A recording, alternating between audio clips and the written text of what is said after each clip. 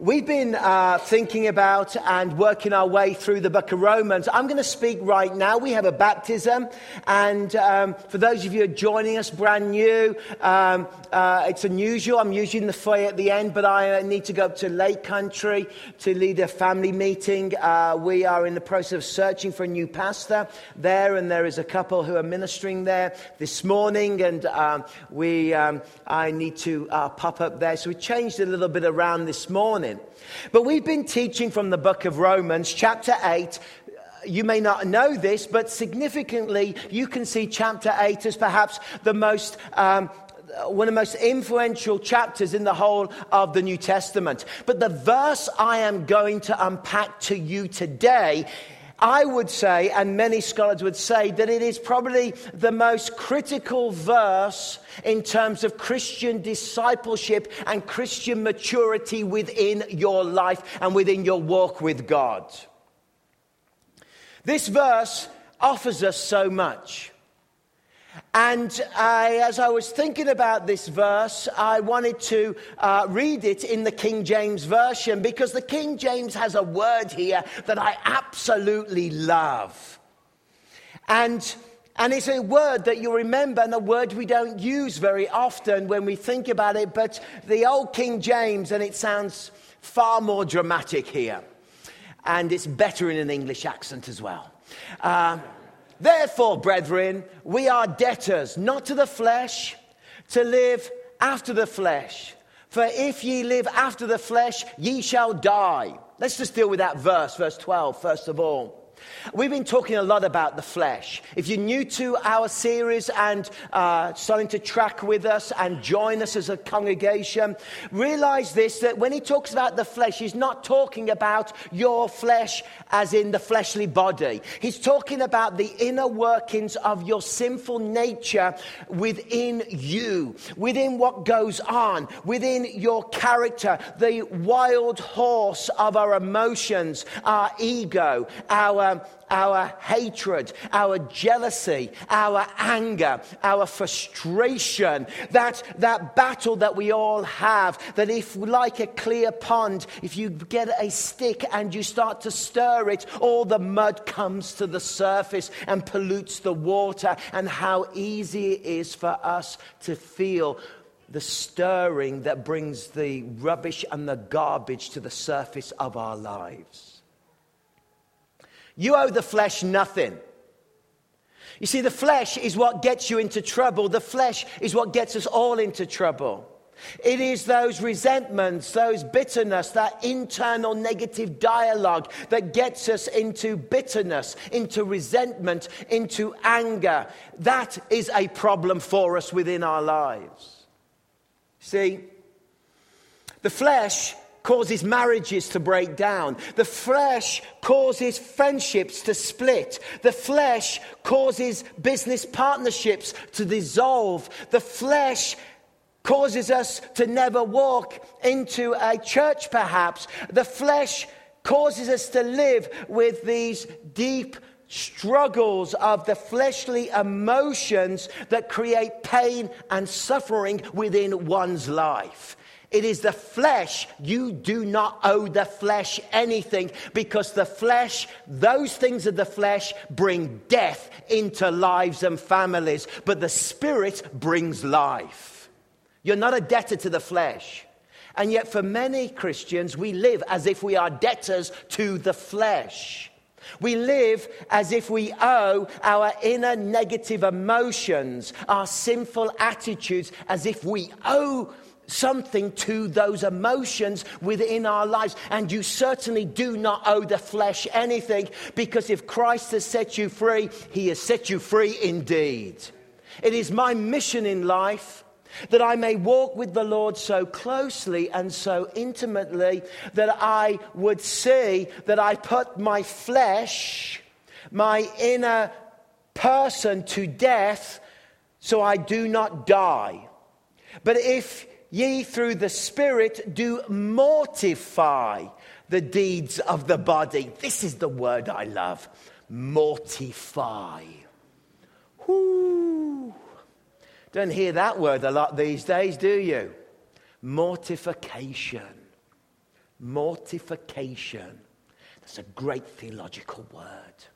And this verse 13 here is probably the most important verse for Christian discipleship, one could argue, in the New Testament for the way that a Christian is called to live and the way that a Christian is called to act in our walk with the Lord.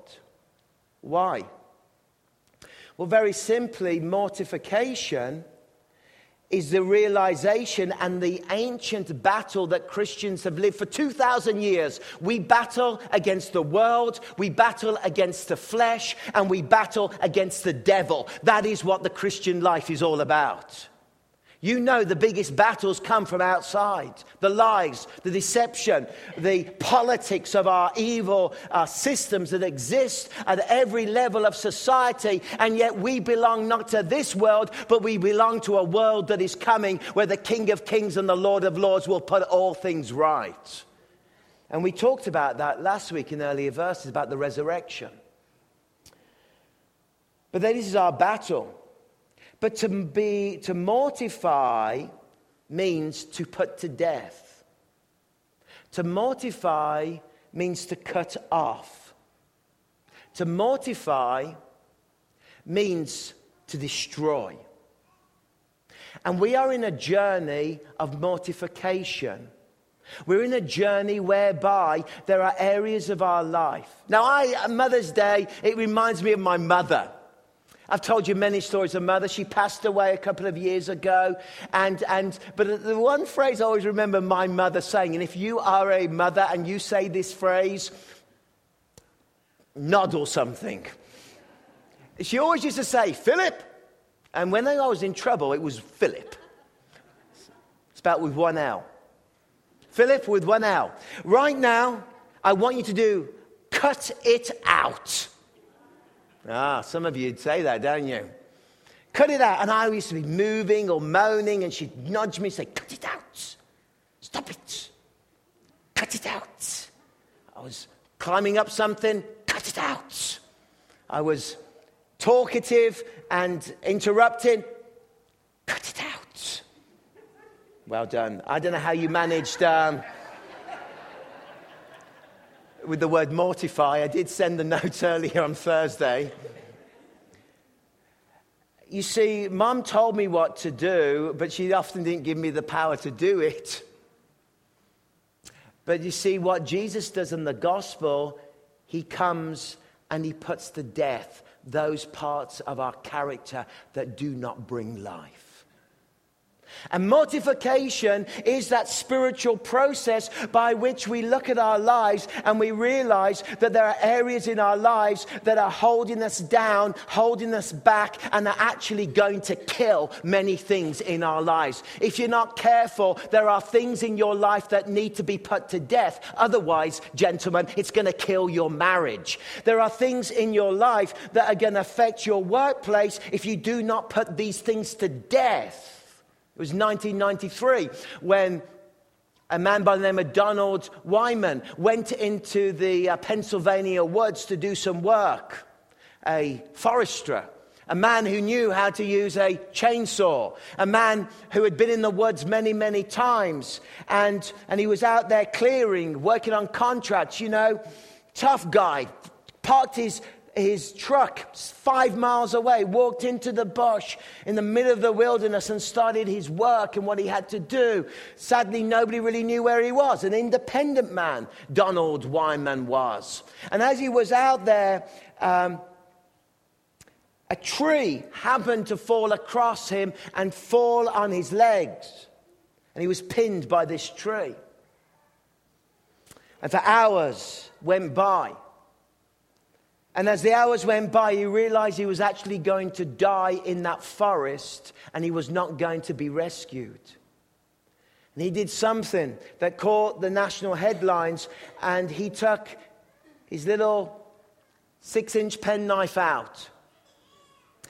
And then 6 inches below his knee, because he was pinned down by the log, he chose to do something. To leave the forest without his one left leg. Wow. He felt he wanted to live without one leg than to die with two legs.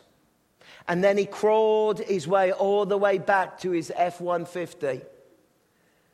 And I just hope it was an automatic. And then he drove away, caught the headlines. He was pinned down. He had to do something unthinkable. Many of us know the story of the 48 hours of the rock climber that was climbing and bouldering, and a boulder fell on his hand. He had to do exactly the same with his arm to escape and to live, because as 48 hours went, there was nothing for him to do except to take out his penknife at that time. You see, there are things in life that have rolled onto us that pin us to the ground, and we know the only answer, metaphorically, is to chop those attitudes off, to cut them down, to make the difference, to bring the reality of mortification, of putting to death those things which you know are not consistent in your Christian living.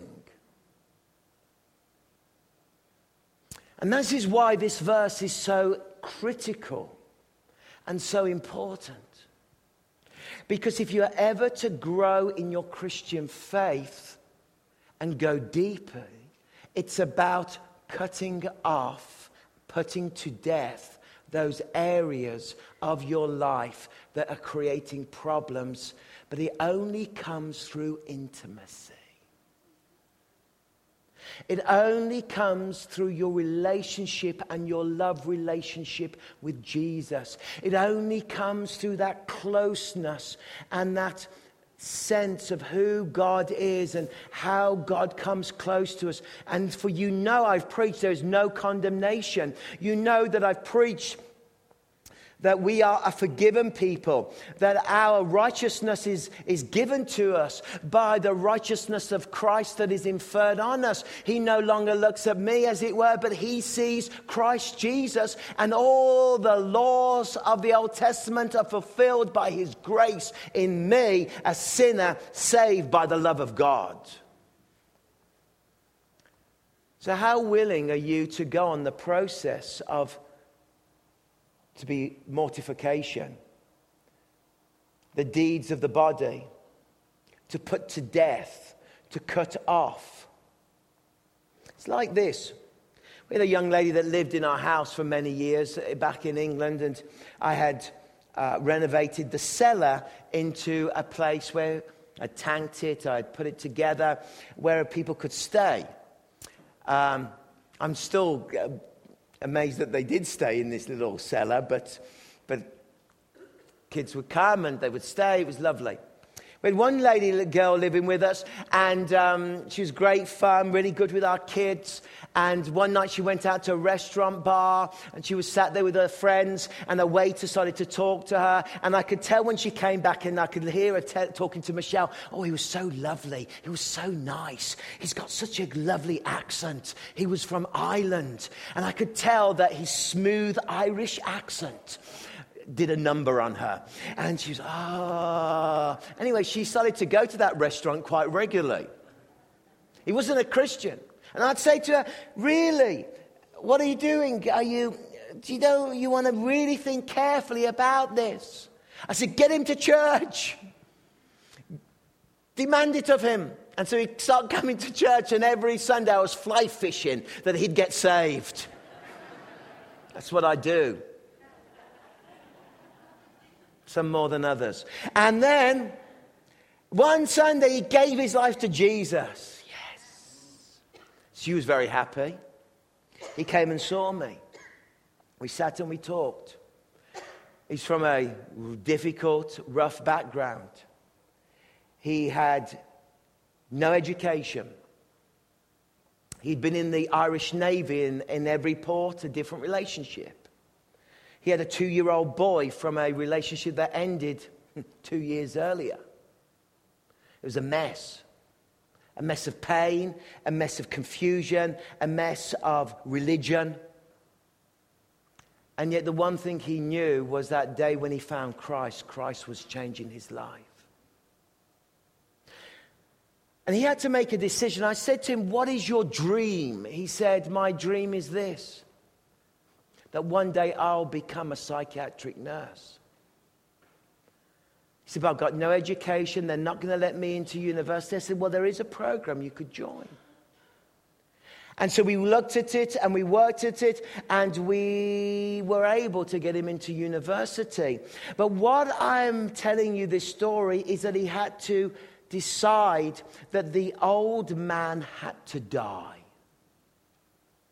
That he needed a new identity, he needed new values, he needed a new start, he needed to put the old misbehaving to death, he needed to put the old ways to death. He needed to understand his role. And I explained to him that now it is time for him to be a man of God. It is time for him to take his responsibility. It is time for him to be committed in relationship. It is time for him to walk godly before the Lord. It is time for him to be a father to his 2-year-old son, even though there is no relationship. He has a manly responsibility, and his old life now must die, and he must live in the new identity that Christ has given him.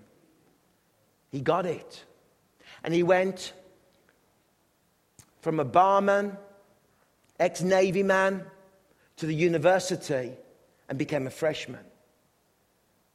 But the only way he could achieve anything was if he actually went through the process of mortification and died to his old ways and lived his new ways.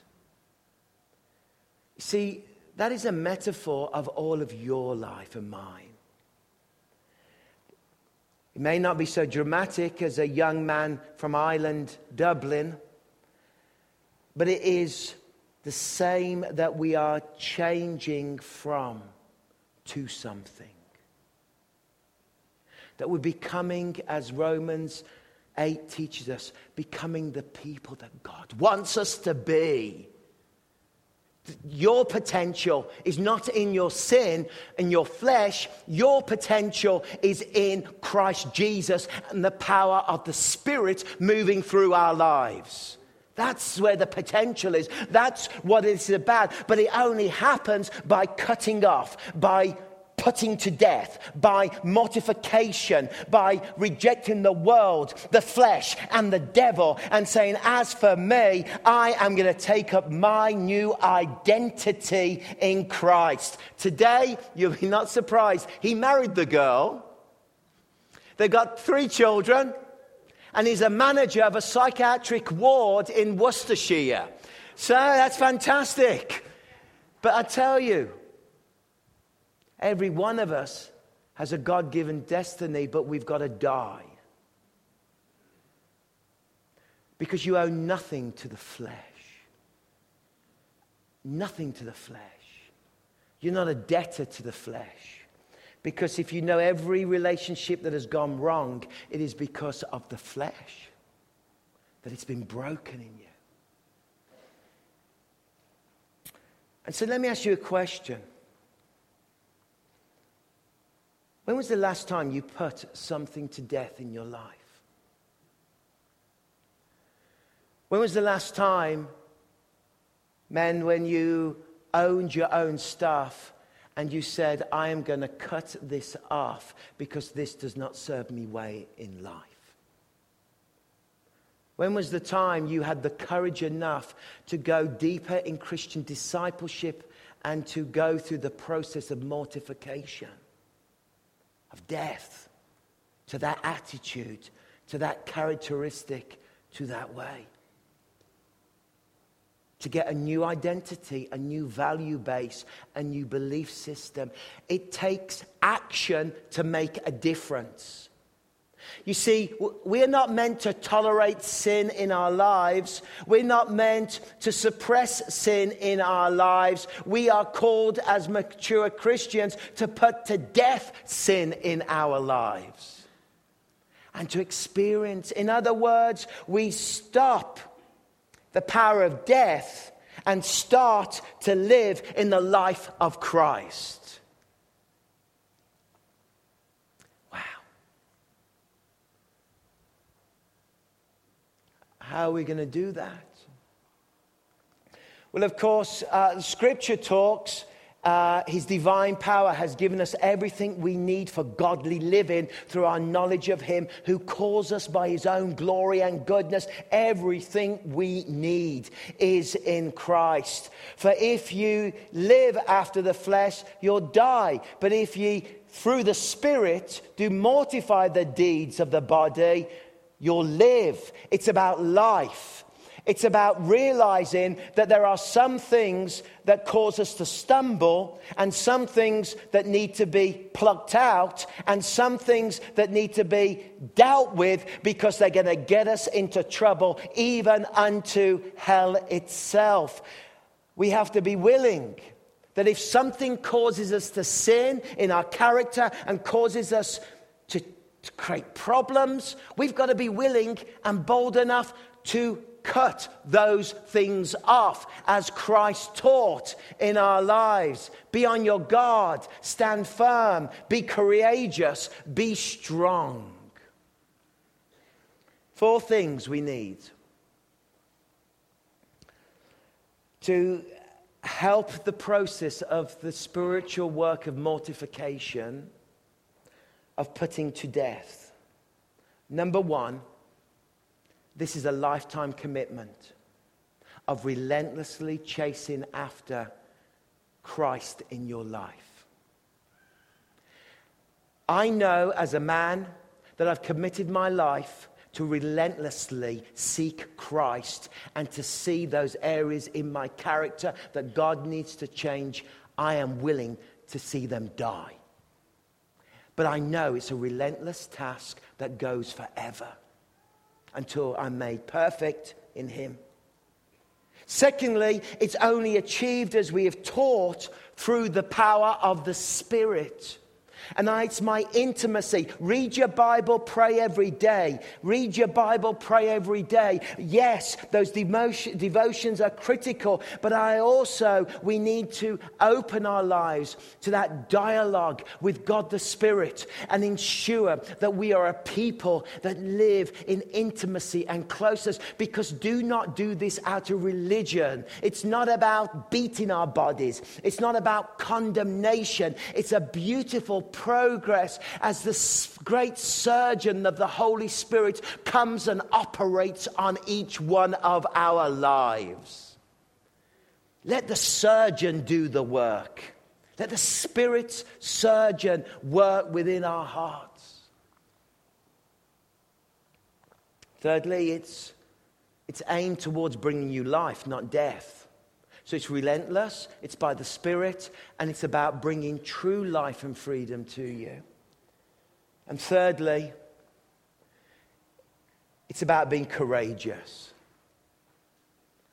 People who are willing to take verse 13 seriously and to live according to this doctrine and to start the process of putting to death things through forgiveness, through confession, through deliverance, through inner healing, through our walk with Christ, through what we call theologically sanctification, that I know that I am this wild Irishman here, but one day I will become this person. I know that I'm pinned under a log here, but I need to cut this off so I can live fully. I am willing to do that, Lord Jesus. I'm willing to do it. And this is what our church is about. It's about salvation that radically changes lives. I love it.